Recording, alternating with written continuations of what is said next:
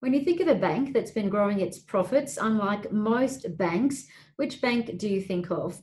Well, Auswide Bank, ABA, comes to my mind. It's the 10th listed bank on the ASX and has outperformed its peers, Suncorp and the Bank of Queensland, year on year and over the past 5 years based on share price performance. It's also backed by Bell Potter as a buy. I'm Jessica Amir with Bell Direct, and joining us today from Auswide Bank is the company's CEO, Martin Barrett. Martin, thank you so much for your company. Thank you, Jessica. Great to be here. So let's start with the introduction to Auswide Bank. What sets you apart from the other regional banks? Auswide Bank started as a regional bank, but over the years it's grown to be a national bank with its products and services supporting customers all over Australia, either via broker network or via partnerships or via customers that find their way to us and like the services and the products that we offer. We see ourselves as being small but nimble, and we see that as being something of a strategic advantage, particularly at a time when organisations can be so complex, so big, and customers can find that really, really difficult to sort of navigate. We pride ourselves on that simplicity and that ability to be able to get to opportunities quickly. So we look at partnerships, so we look at ways that we can improve our broker experience, our customer experience. We jump on opportunities like First Homeowner Scheme very quickly and take advantage of those offers in the marketplace where we can perhaps excel, grow our business whilst supporting customers. And you mentioned the business is quite nimble. That nature saw you announced first half results that were quite strong. Net profit up 9.3%. You've just wrapped up the full 2020 financial year results, but we aren't expecting your results until August. But given the ASX disclosure limits, what can you tell us? What can we expect? We entered into this second half with a great deal of momentum.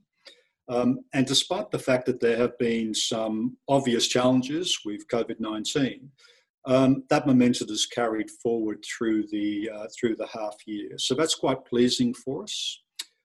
We put out a series of outlook statements at the end of our first half, and those outlook statements were really four things.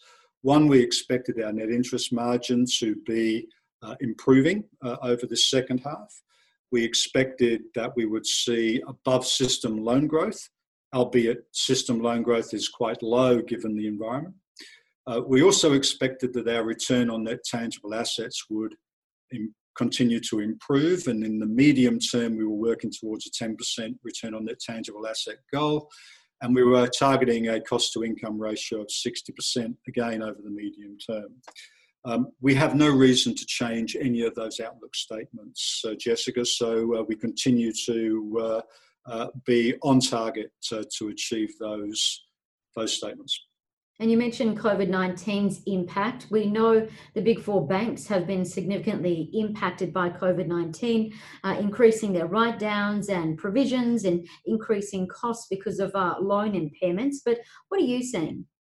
Yeah, similar to pretty much everyone in the banking sort of sector, we've extended to our customers a range of support packages to ensure that our customers can kind of get through this very difficult sort of period. And we've seen a range of different take-ups. You know, some customers that want payments waived for a period of time, some that just want to go to interest only, or some form of hybrid sort of in between. I will say the period is very, very uncertain, and will be interesting to see what future government arrangements are put in place. However, we, like others, have needed to increase our provisioning to ensure that we can cover off on any uncertainty that may exist for the future. Having said that, out of all of this, there comes some opportunity as well, and we've seen funding costs come down quite materially. The bank bill swap rates fallen. At the same time, we've seen the Reserve Bank of Australia provide opportunities for organisations like ours to take hold of some term funding at very cheap rates at 0.25%. So whilst we have some negatives in there, we've also got some positives. So uncertain, but we, I think, are navigating it okay. I guess things are still uncertain because of COVID-19, but let's just focus on the opportunities and future growth. How can Auswide grow in this current tough climate? So we were very successful with the first homeowner grant scheme, which the government put in place to encourage new purchasers, young people to buy new houses. Actually, not always young people, sometimes older people that buy their house for the first time. So we've been very successful on that and have enjoyed a good level of support through that particular package. We understand that will also be renewed into the new year, so we're still waiting to get that confirmation, but we believe it will be renewed, so we'll be part of that again for the year ahead. We've also seen a stronger uptake of our home lending products via broker as we've continued to improve our service to brokers and to their customers. We've done a lot of work in terms of improving our turnaround times and our consistency and the support to those brokers, which seems to be attracting more brokers to consider Auswide, which is great. We've also been investing in our brand.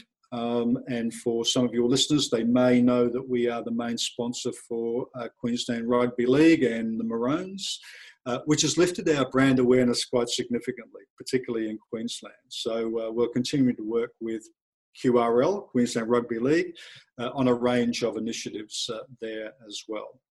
Finally, we have a range of partnerships that we've been building, platforms, and also others that want to take advantage of our capital and our funding capability and our products, and that's providing some exciting growth opportunities for us as well. Well, good luck with the state of origin. But just finally, investors are flocking to companies who remain able to pay their dividends, and you've been growing your dividends for some time now. So how does Auswide stand in regard to APRA changing the capital management and dividend guidelines? That's a great question, Jessica, because unlike any time that I can recall in my banking career, we've seen the regulator for banks write to all the banks and say, look, you need to be prudent with your capital, which we agree with, but you need to consult with us in relation to any dividend payments that you expect or want to make over the period ahead. So all I can say there is that we remain strong from a capital perspective, and we believe that we have a case for dividend payments. So we'll work with the regulator to try to make sure that we can pay a dividend out to our shareholders this year. But that will ultimately be a decision that the regulator will need to make. Auswide CEO Martin Barrett, thank you so much for your time. Thank you very much, Jessica. Thank you for watching. For more information about Auswide Bank, head to Bill Direct or contact your advisor.